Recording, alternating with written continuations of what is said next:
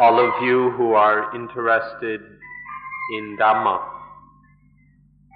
May I express my delight and joy that you have come here to this place in this way, namely in order to seek knowledge of the Dhamma, which quenches dukkha, which quenches suffering.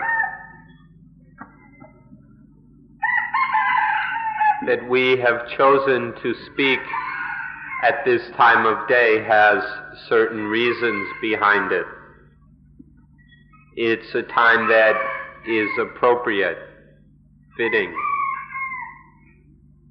It's a time when the mind is ready to open, to blossom, just like many flowers will open up at this time of the day. This is a time when our minds are not yet full, are not yet overflowing. The Buddha's awakening came at this time of the day, and it's possible to think that the same was the case for the other great prophets. The thing we'd like to develop some understanding with you about is the matter of Dhamma. This is something that we need to understand more deeply and more clearly than we have previously understood. The more you understand that which we call Dhamma, the more you will understand Buddhism. You won't be able to understand Buddhism any more than you are able to understand Dhamma. So we should look into it more deeply, more extensively than you have in the past, in order to understand it more than you understand now. When we talk about Buddhism, this is almost certainly something that you don't understand at all. You're probably, when you hear the word Buddhism, you probably start to think in terms of all the other isms, such as materialism, socialism, and include Buddhism in with these other isms. The problem with that is that none of these isms are naturally true. They're not the truths of nature. Rather, they are truths which human beings have made up and established for themselves out of their own thinking and opinions. Buddhism is totally different. Buddhism is about the truth as it is in nature, as it exists naturally, regardless of whether human beings take an interest in it or not. So when we talk about Buddhism, you should understand it to be the Dhamma, the way things are according to nature, as is understood or as is spoken of by Buddhas. So it's the Dhamma of Buddhas, of those who are awake. If you still like to use the word Buddhism, then please be careful to translate this suffix ism correctly.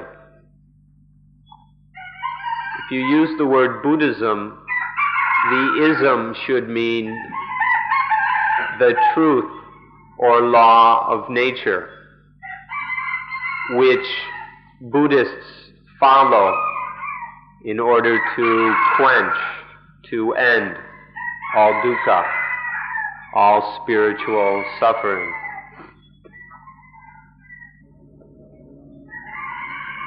In general, the word Dhamma or Dharma means the way things are in nature, or it refers to the law of nature, the natural law.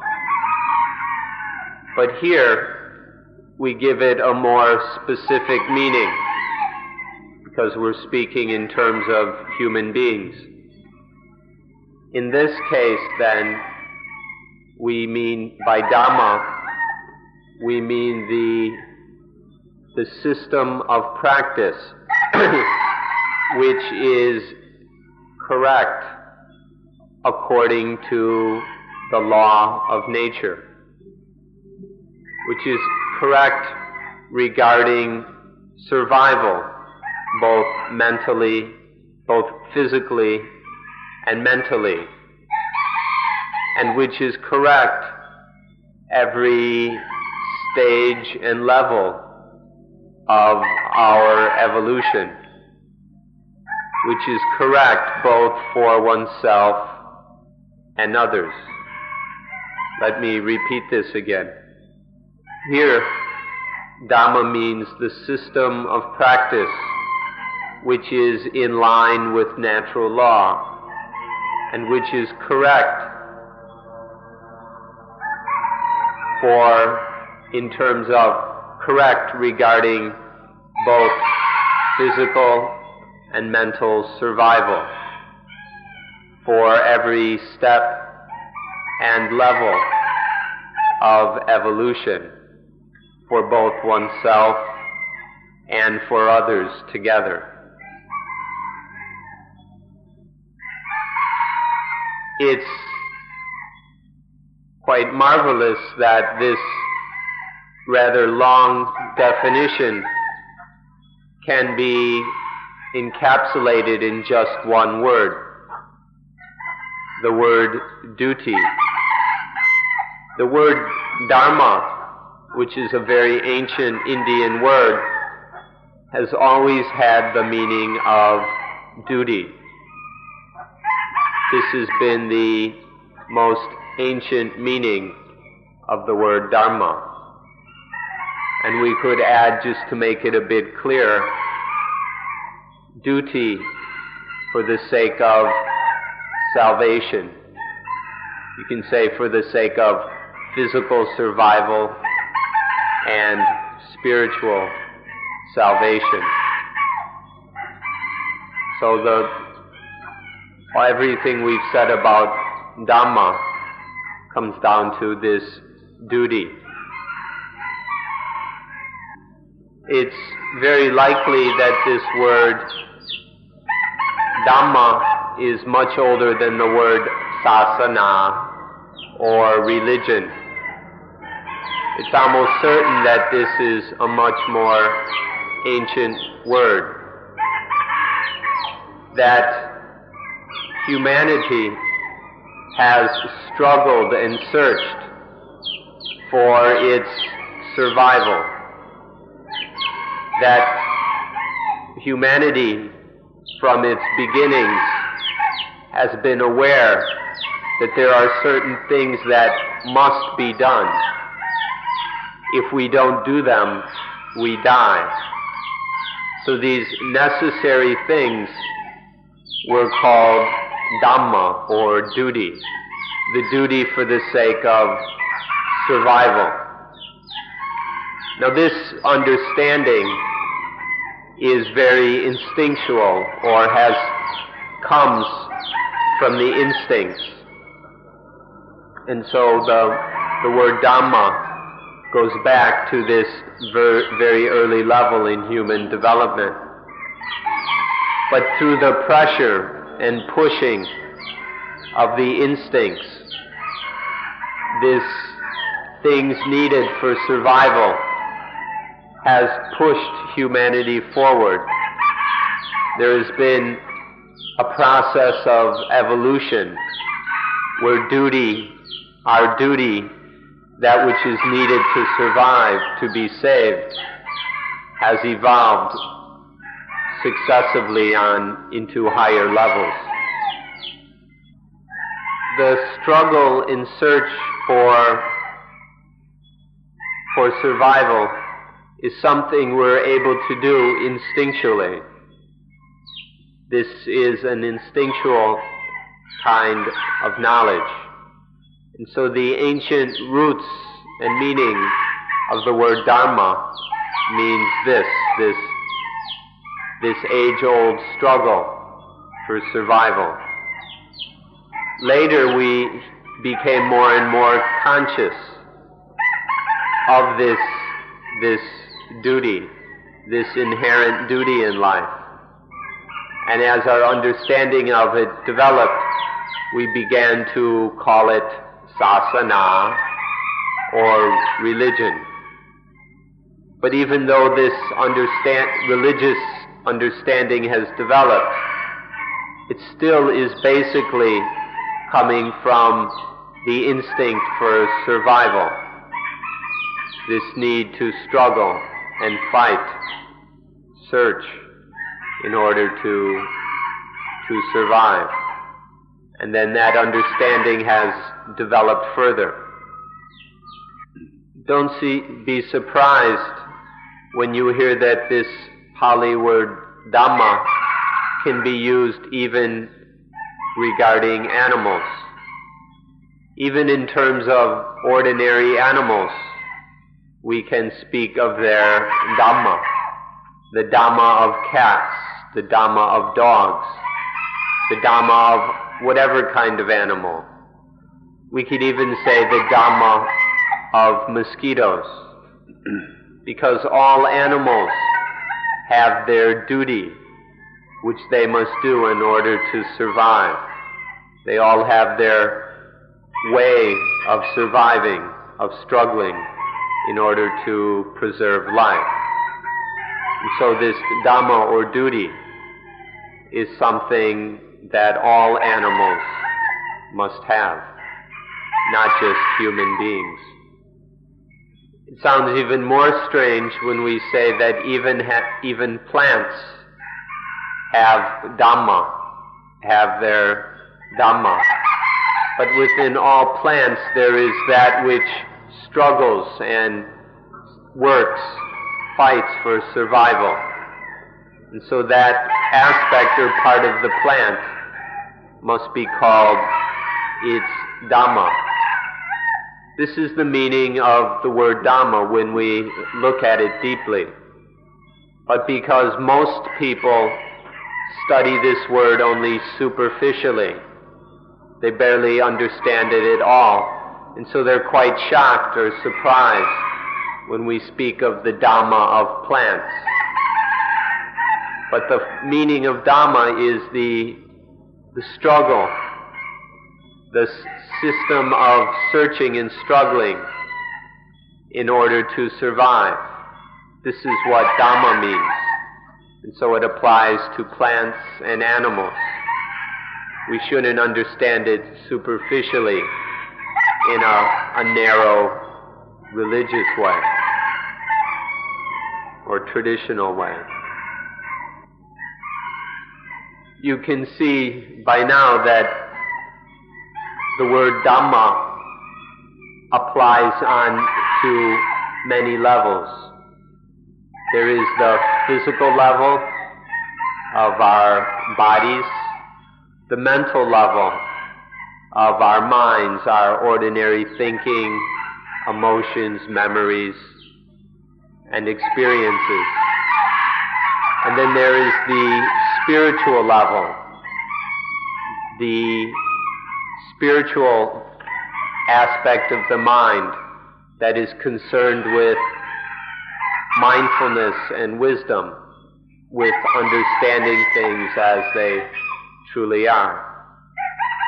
In coming here, you're already seeking Dhamma on the highest level, the spiritual survival level of Dhamma.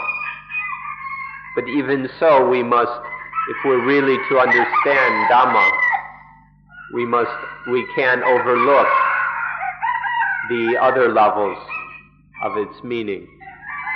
It's important to see this word in all aspects so that you can get the most benefit from it, so that you can study it most profoundly.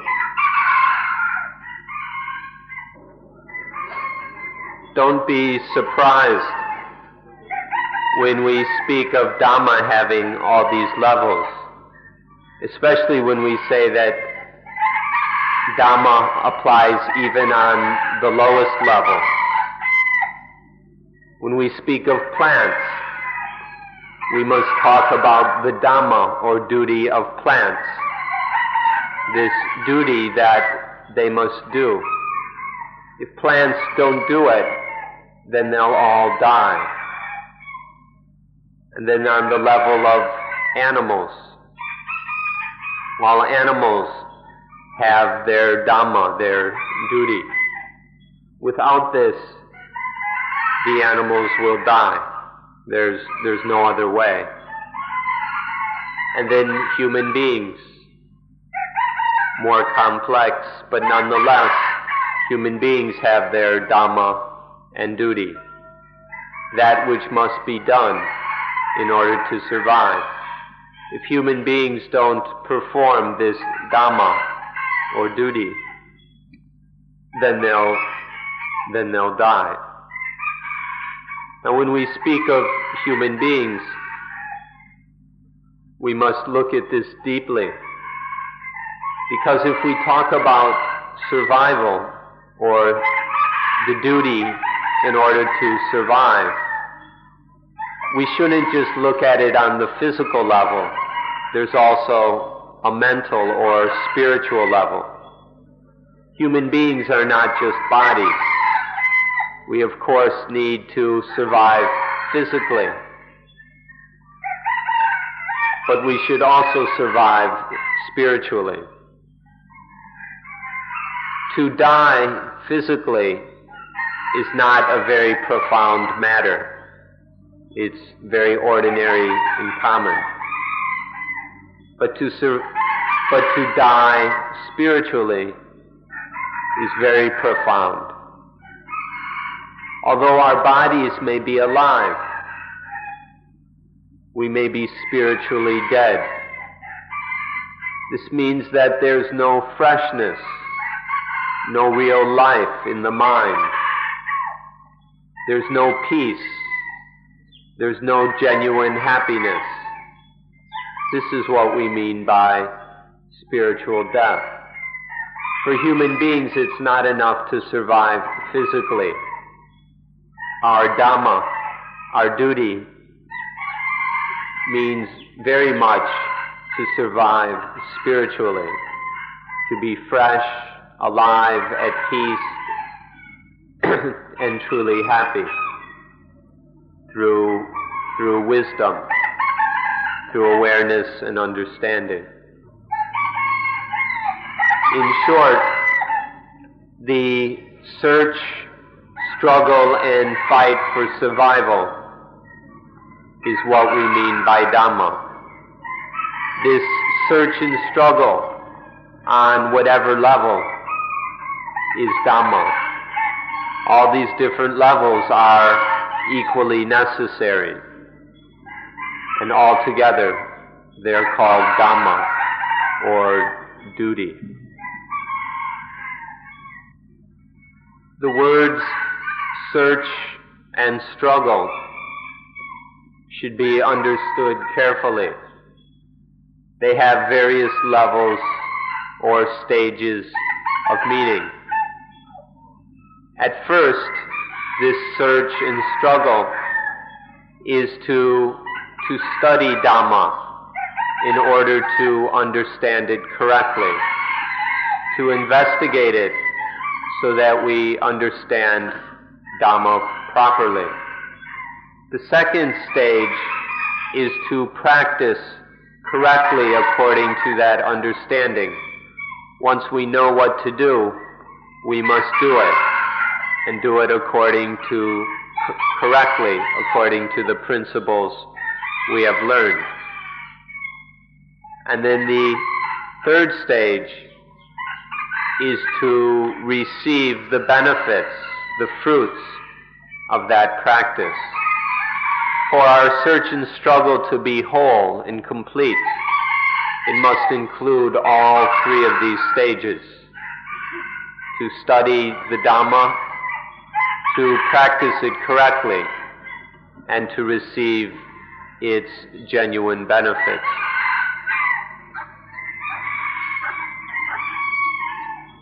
You have all come here.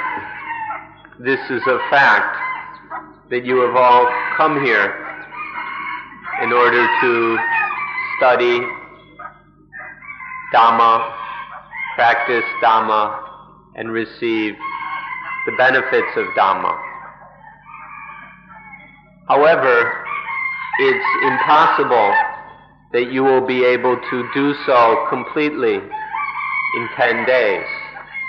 10 days are just not enough for you to understand everything you need to know, and then to put it all into practice in order to get everything that you ought to get from this practice.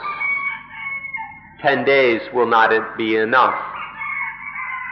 Nonetheless, you can study the basics so that you have a good enough understanding to continue studying. And you can begin to practice what you're learning here. And so you'll begin to receive some of the benefits of this practice. But in 10 days, you won't be finished. It's necessary to continue the study, the practice, and the receiving of the benefits of practice. You should commit yourself, set your mind firmly on studying as best as you can, so that in these 10 days you develop as deep and comprehensive an understanding as you are able. And then really commit yourself to practicing according to that correct understanding which you are developing. This is something to be committed to, not just for 10 days, but for long after we leave here, even for the rest of our lives. You may return again sometime, according to the circumstances of your life, according to your opportunities and your needs. But the important thing is to commit ourselves to this wholeheartedly, to the best of our ability, to the fullest capacity of our wisdom, of our energy, of our ability to learn. We study exclusively for the sake of quenching dukkha. Our practice is just to quench dukkha, and the benefits we're looking for are simply the quenching of dukkha. All aspects of what we're doing here are centered on quenching dukkha, on ending, cooling down, and eliminating the spiritual pain that all of us carry, of dropping the burden of dissatisfaction, of emptiness, of unfulfillment, of stress, of conflict in our lives. This quenching of dukkha, spiritual pain, heaviness, unsatisfactoriness, dissatisfaction. This is what we're here to do. But in this world, for the most part, it seldom happens this way. Look at your own past. All the things that you have studied, all the things that you have learned, how much of it has been for the sake of overcoming dukkha? How much of it has been for the purpose of letting go of problems, of dissatisfaction, of inner pain?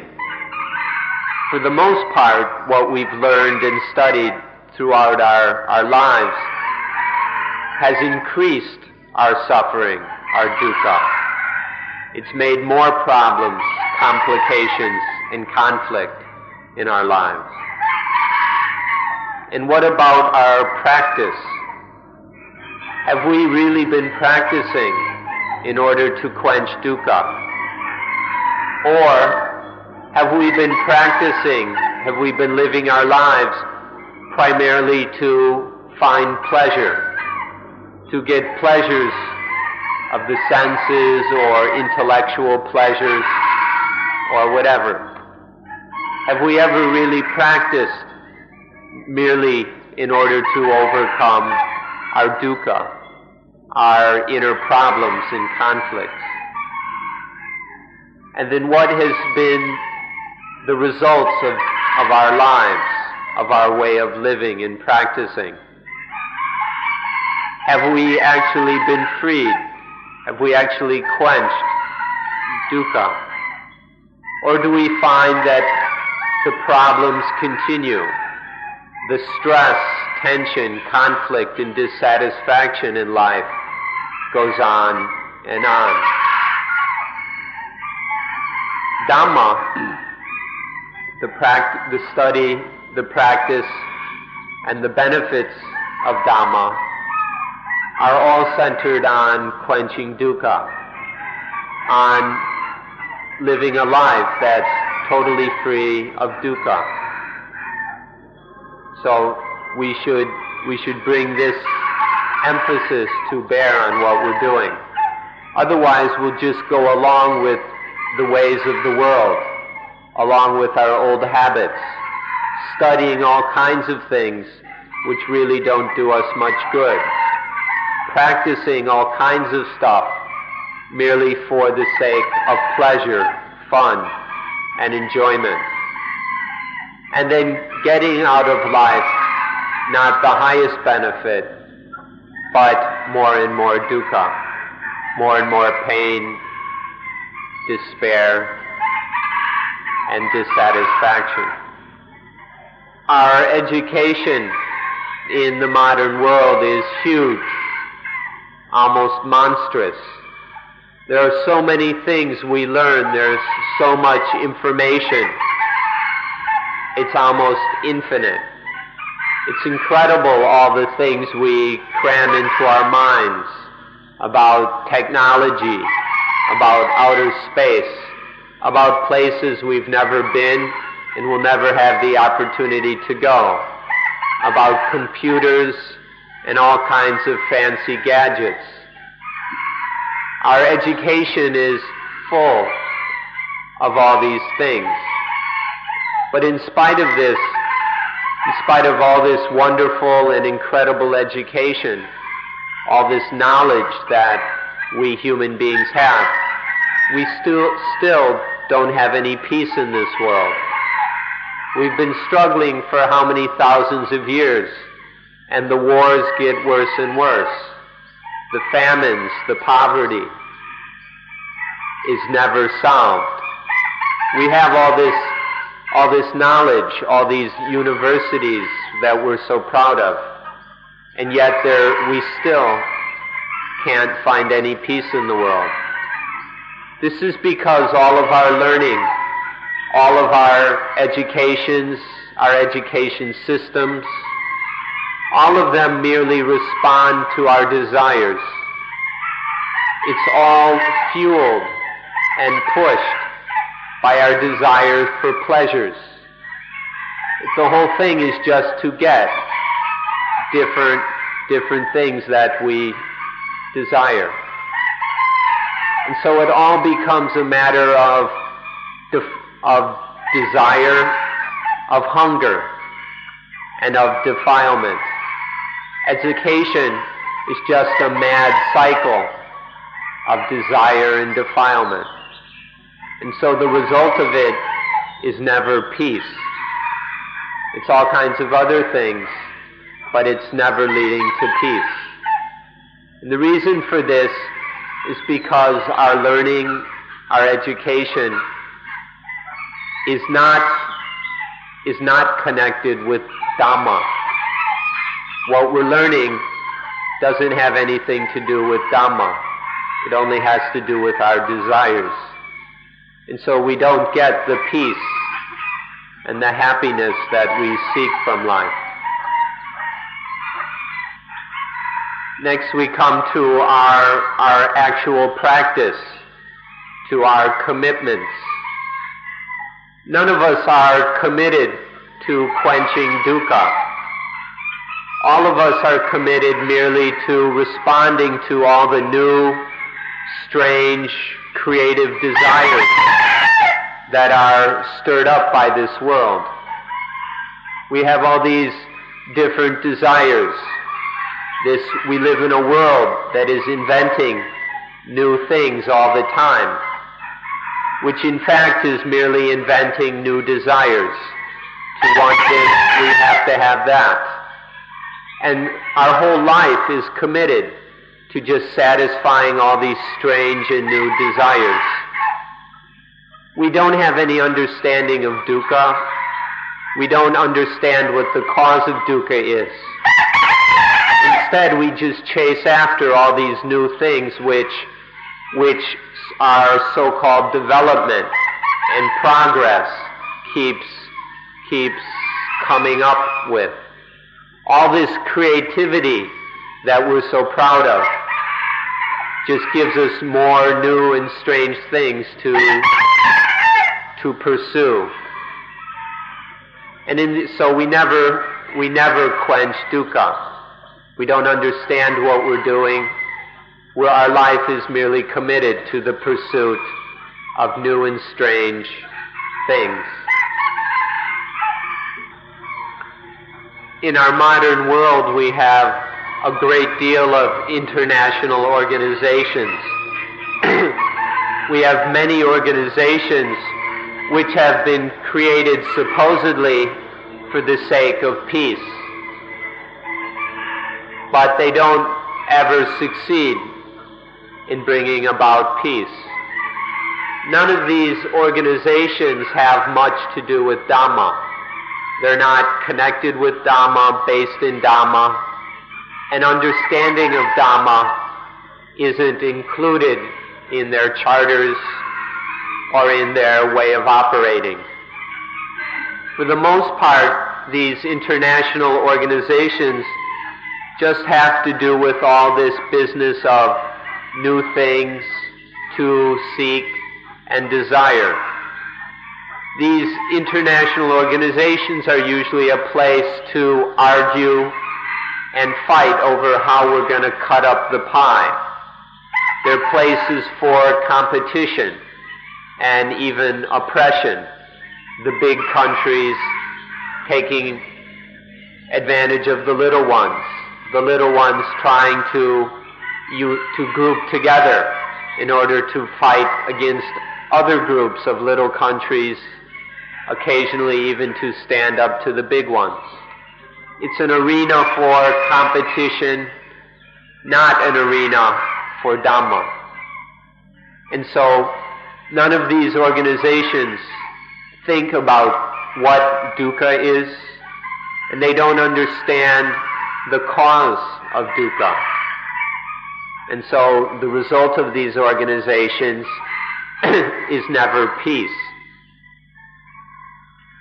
What we would suggest is that instead of the United Nations as it now exists, we create something better.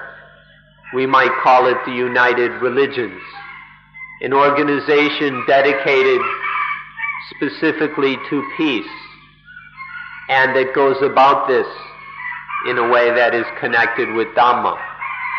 To work for peace not through competition and material struggle, but to work through peace through Dhamma, understanding what dukkha is and what causes it. To do so would give us some hope. But if we just continue in the way we've been going, then all of our problems will continue. We'll never really solve any of them. Now, if we're going to study Dhamma, we must study nature, because nature is Dhamma. Dhamma is nature, as we said earlier. Therefore, to understand Dhamma fully, completely, we must understand nature fully. This means understanding nature or Dhamma in all of its aspects. There are four primary aspects of nature. All of them should be understood. The first is nature itself, this whole universe that makes up what we call nature. Then there is the law of all this nature, the natural law. Then there is the duty. According to natural law, there is the duty that must be done. And then there are the fruits of doing that duty.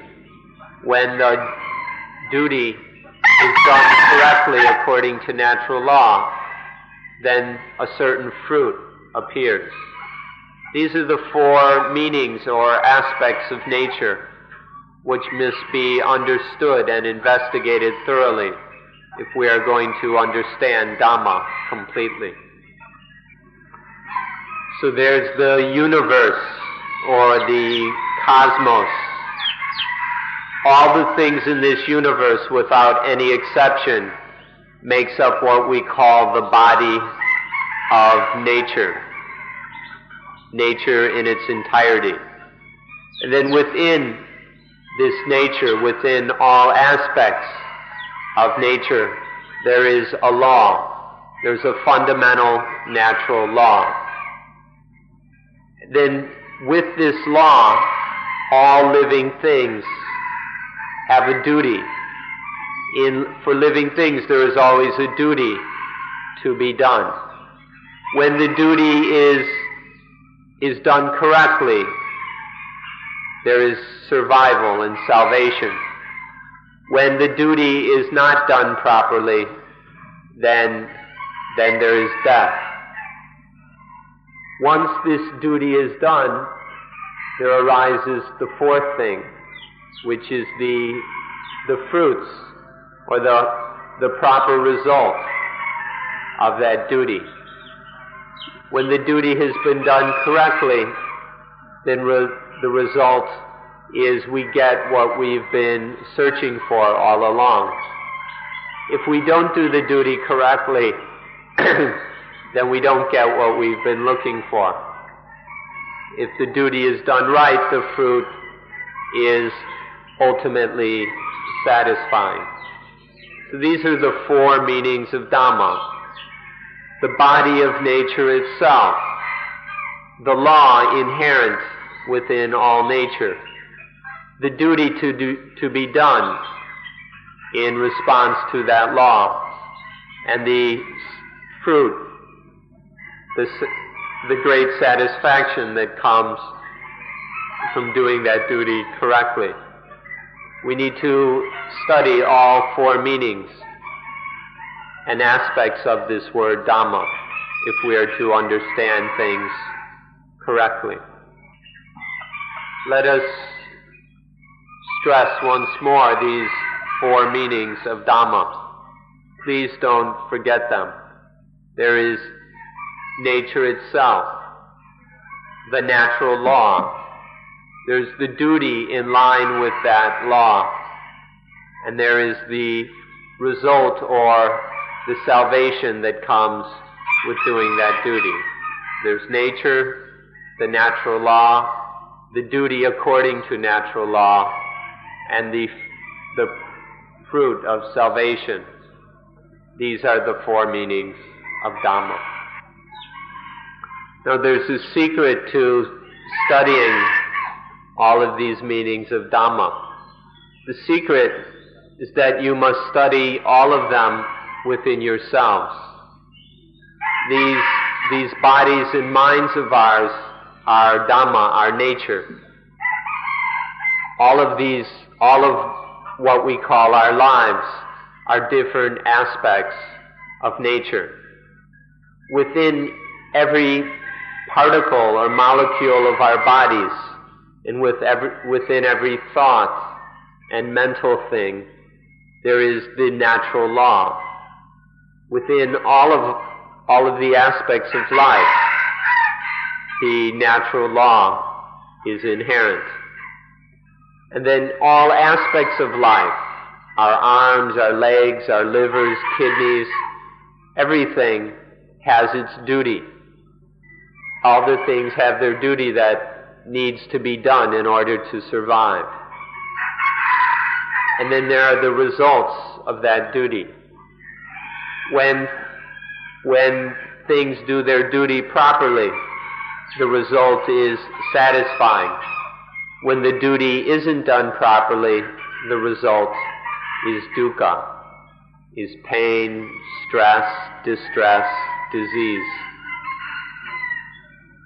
So all four meanings of Dhamma are to be found within these bodies of ours, within this 5 or 6 feet of our lives. We can find nature, the natural law, the duty according to natural law, and the results of that duty. Now you can probably see that of these four meanings, the one that's most important to us is the third, because this is the one that we must do. The one that we have to practice is the third meaning, that is Dhamma. For our lives, there is always the duty that needs to be done. Physically, our bodies have their duties. Mentally, there are our duties. And then spiritually, in terms of mindfulness and wisdom, there is our necessary duties. To do all of these correctly is the most important aspect of Dhamma, the most important of all these four aspects. When we do this duty correctly, then there are no problems in life. Everything works smoothly, and there is no dukkha. So of these four meanings, the one to be most careful about, the one that we all must do, is the third meaning. Duty is Dhamma. Dhamma is duty. So of these truths about Dhamma, the third one, the duty, is most crucial for us. All of this can be summarized in one sentence. Practice duty correctly according to the natural law, so that no problems arise or remain. Please listen carefully. Practice duty correctly in line with the natural law, so that there are no problems coming up or remaining. This one single sentence expresses the essence of Dhamma. to practice duty correctly according to the law of nature, so that no problems arise or remain. Just this one sentence is what Dhamma is all about.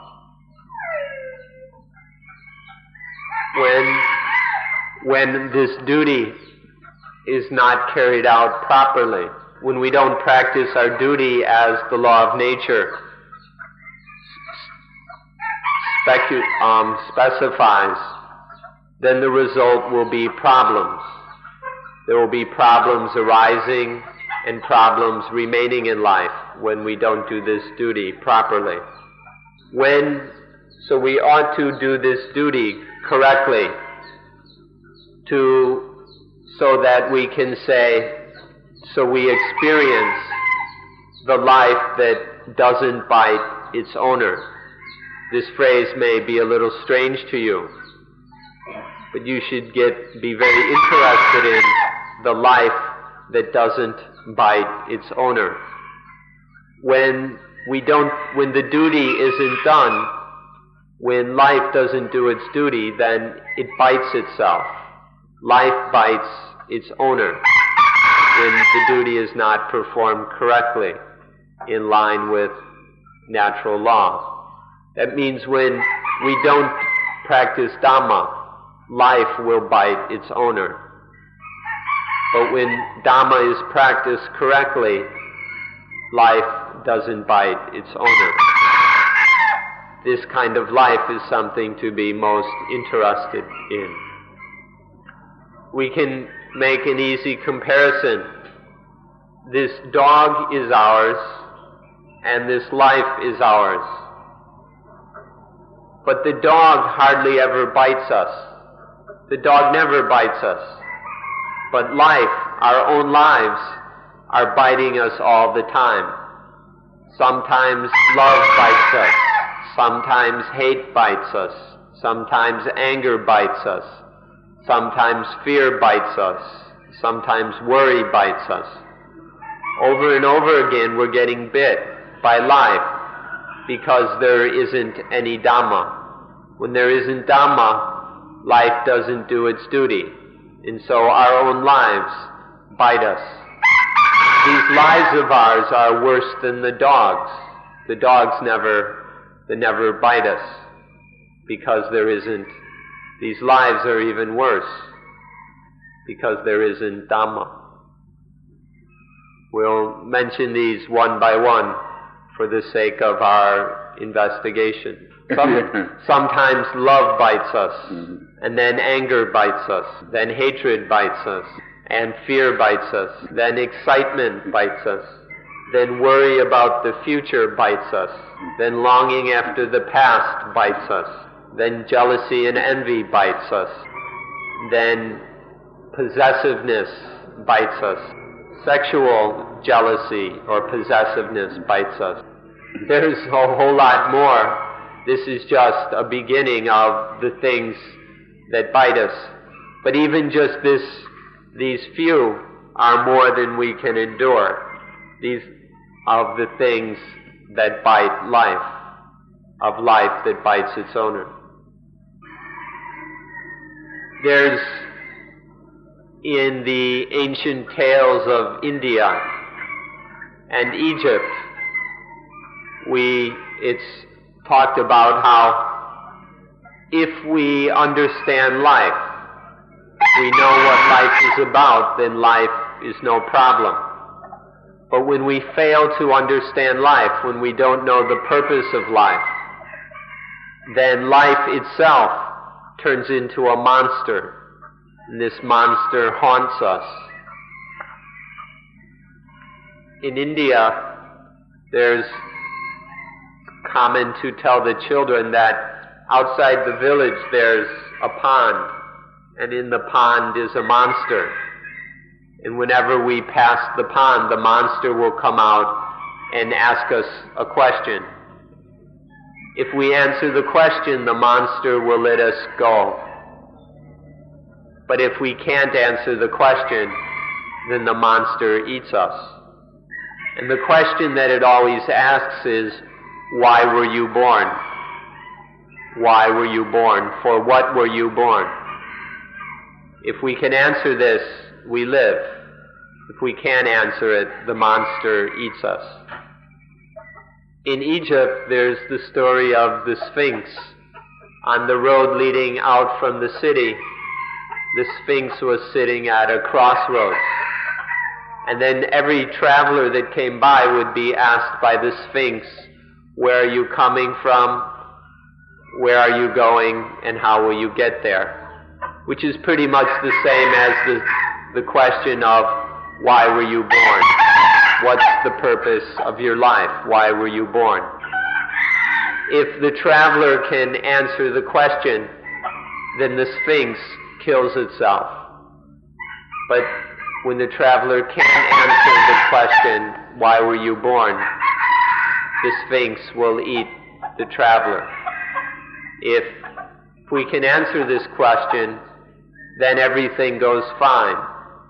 But if we can't answer it, then the Sphinx devours us. In one case, the Sphinx kills itself. In one case, life conquers the Sphinx. In the other, it's like committing suicide. The ancients, whether in India, Egypt, or elsewhere, thought a great deal about the problems of life. And they expressed this in these tales and myths. For them, the question of why we were born was very important. Something that's worth observing is that the Sphinx has a face and head like a human being. And then one must wonder, how did the human being become a monster? The body of the Sphinx is that of a lion, something very powerful, fierce, and dangerous. And then the Sphinx has wings, which means we can never escape from it. The Sphinx can fly wherever we might run. So how is it that the human being became a monster, so powerful and dangerous and able to follow us everywhere? This question that the Sphinx asks us, this fundamental problem of life, how did this become a monster? What's amusing is that if we know the Dhamma, if we understand Dhamma, then the monster dies. If we don't understand Dhamma, we're the ones who die. What this means is that if we understand Dhamma, there's no problem. The problem disappears. But when we don't understand Dhamma, then the problem appears and there are problems all around us. Next, we should look at the highest Dhamma. We should take the time to do so because it will be well worth the effort. We can study nature, the law of nature, and our duty according to the law of nature all together by examining the highest Dhamma.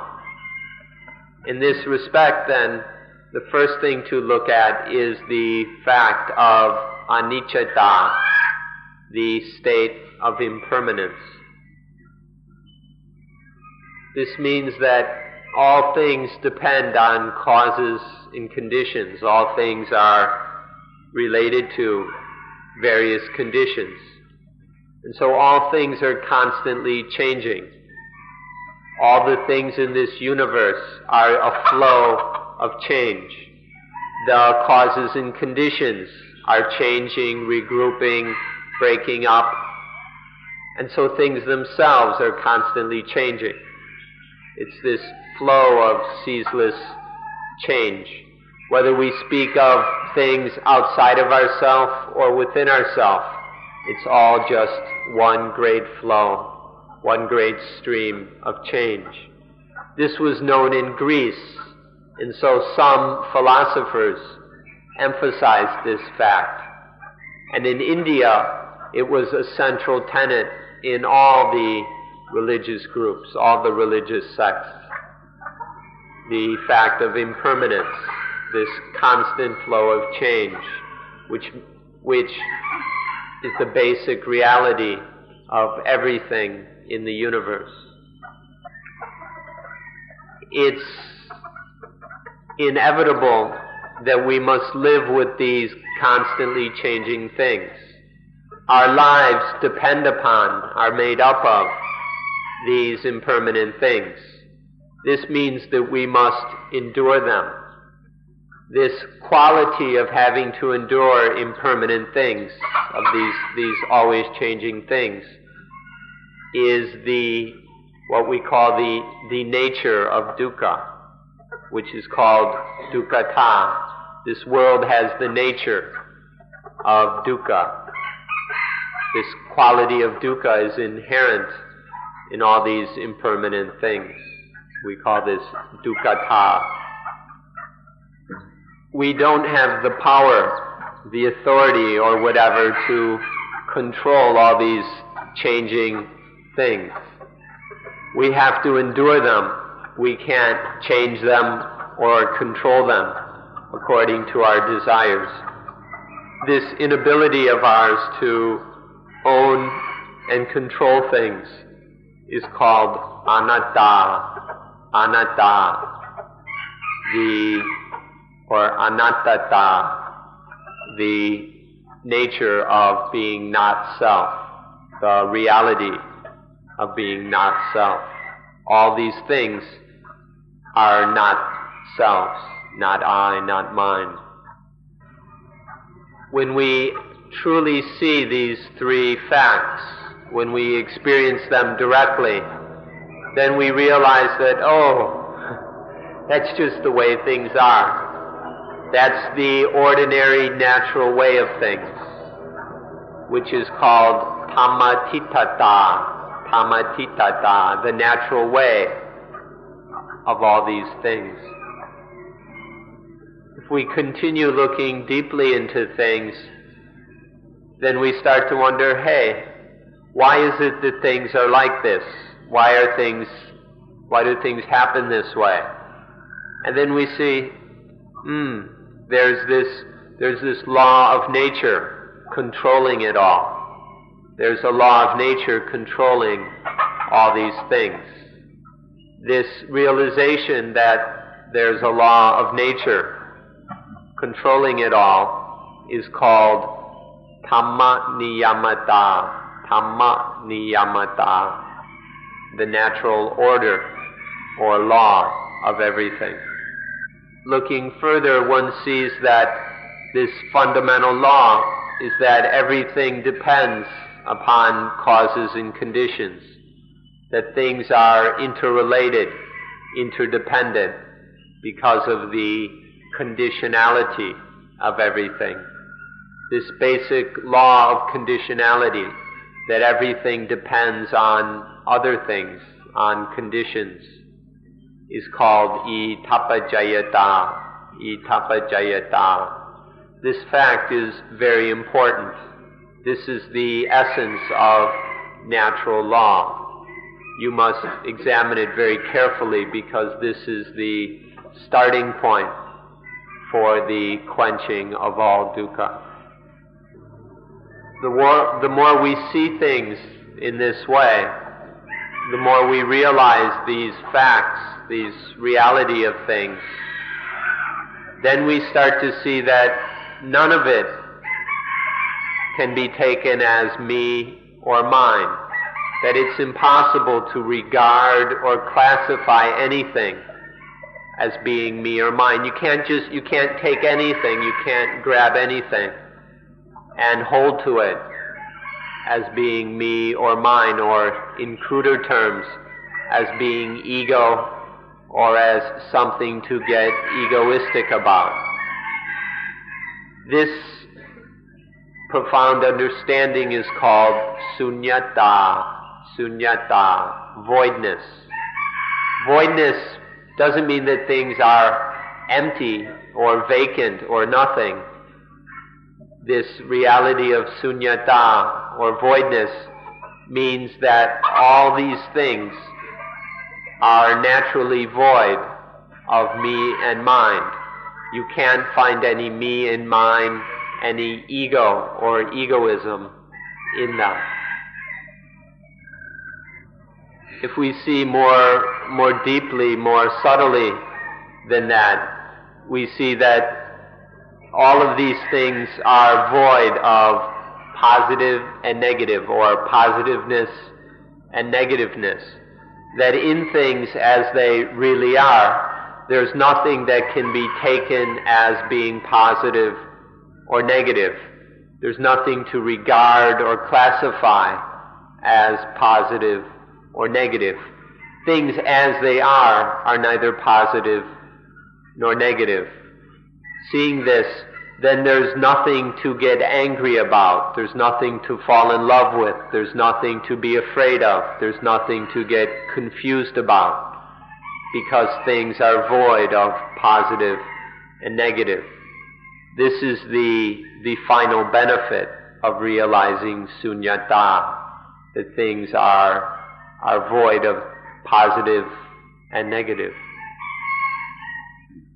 Sunyata doesn't mean nothingness or nihilism.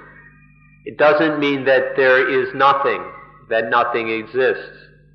Things exist, things are, but they are void of anything that can be taken and held on to as me or as mine, as ego, as self, as egoism, or the things belonging to self. Sunyata is this voidness of me and mine.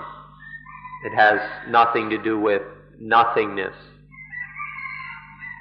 Seeing this, realizing this voidness, it's impossible for love, anger, hatred, fear, worry, excitement, boredom, and all these other painful states of mind to arise. Life won't bite its owner anymore. Life won't be able to bite its owner ever again, due to seeing this highest result and benefit of sunyata.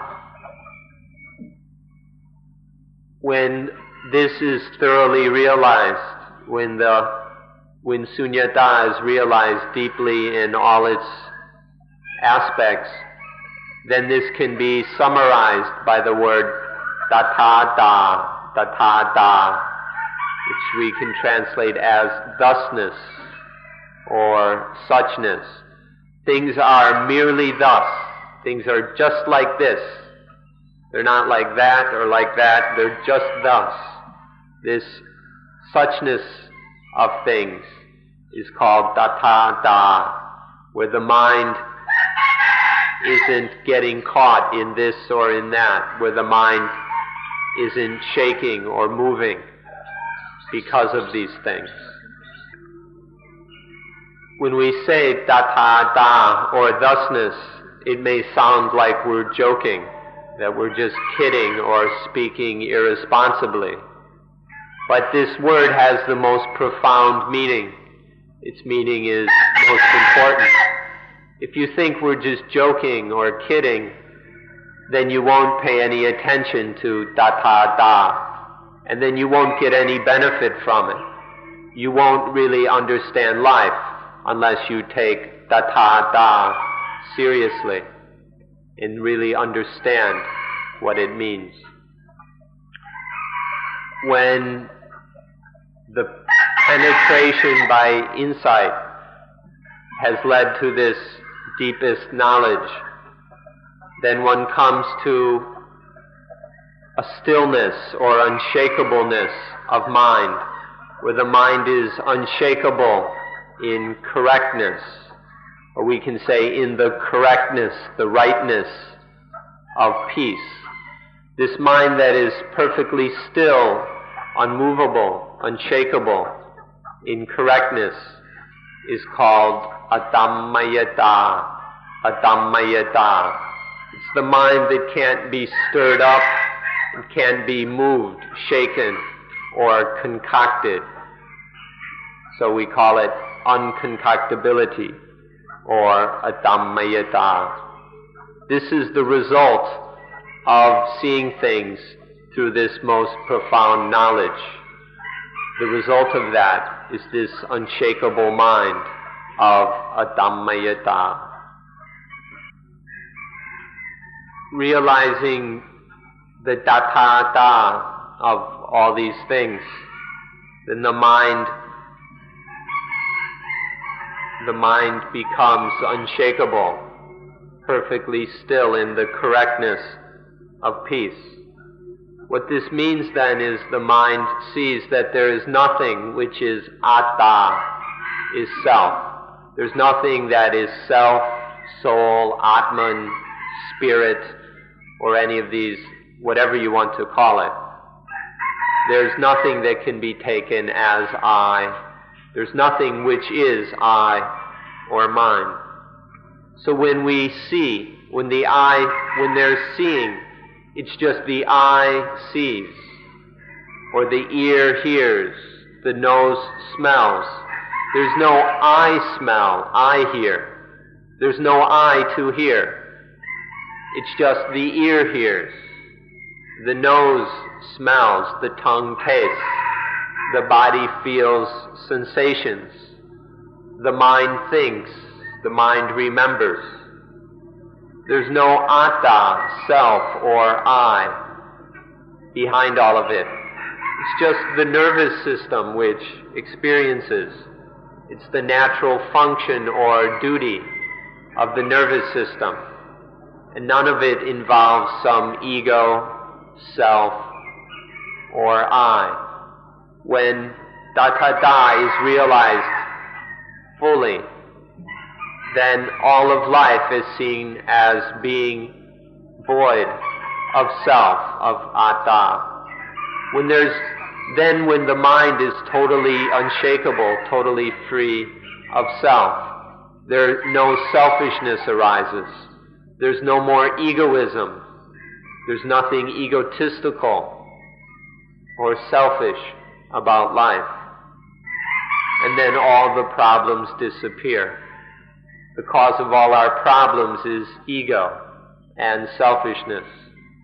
Remove this I, this self, in our seeing, hearing, smelling, tasting, touching, and thinking. And then there's no basis for ego, for egoism. And then all our problems disappear. When there is no more belief in self, when the illusion of self disappears, then selfishness has no basis. The ideas of things belonging to self is dependent on the belief in self. When the mind is free of all this self-belief, these self-conceptions, this egoistic consciousness, then there's nothing that belongs to self, whether our husband or wife. They no longer belong to me. The home, cars, wealth, possessions, food, family, clothing, none of these are mine anymore.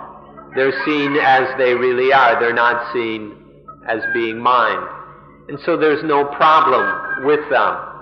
They can't cause problems because they're not clung to or regarded as being mine. But that doesn't mean that we can't take care of them. If you have a wife or a husband, just because he or she isn't yours doesn't mean you can't take care of him or her. You can be responsible for your home, cars, clothing, food, children, wealth, whatever, without needing to attach to it as mine. In fact, we can be totally responsible only when there's no clinging to things as mine. As soon as you take it to be mine, you'll get selfish about it. When it's my husband, my wife, one gets selfish and possessive about one's husband and wife, and then it's no longer possible to really care, be responsible, or even love. So when we see that there is not really any self, the mind can get free of all the selfishness, which is the basis of suffering. When we remove all these problems, then life no longer bites its owner. When there's no me and mine, life isn't able to bite its owner. If you're interested in art, if you value art, you should take notice that this is the highest art. This is the most artistic activity there is.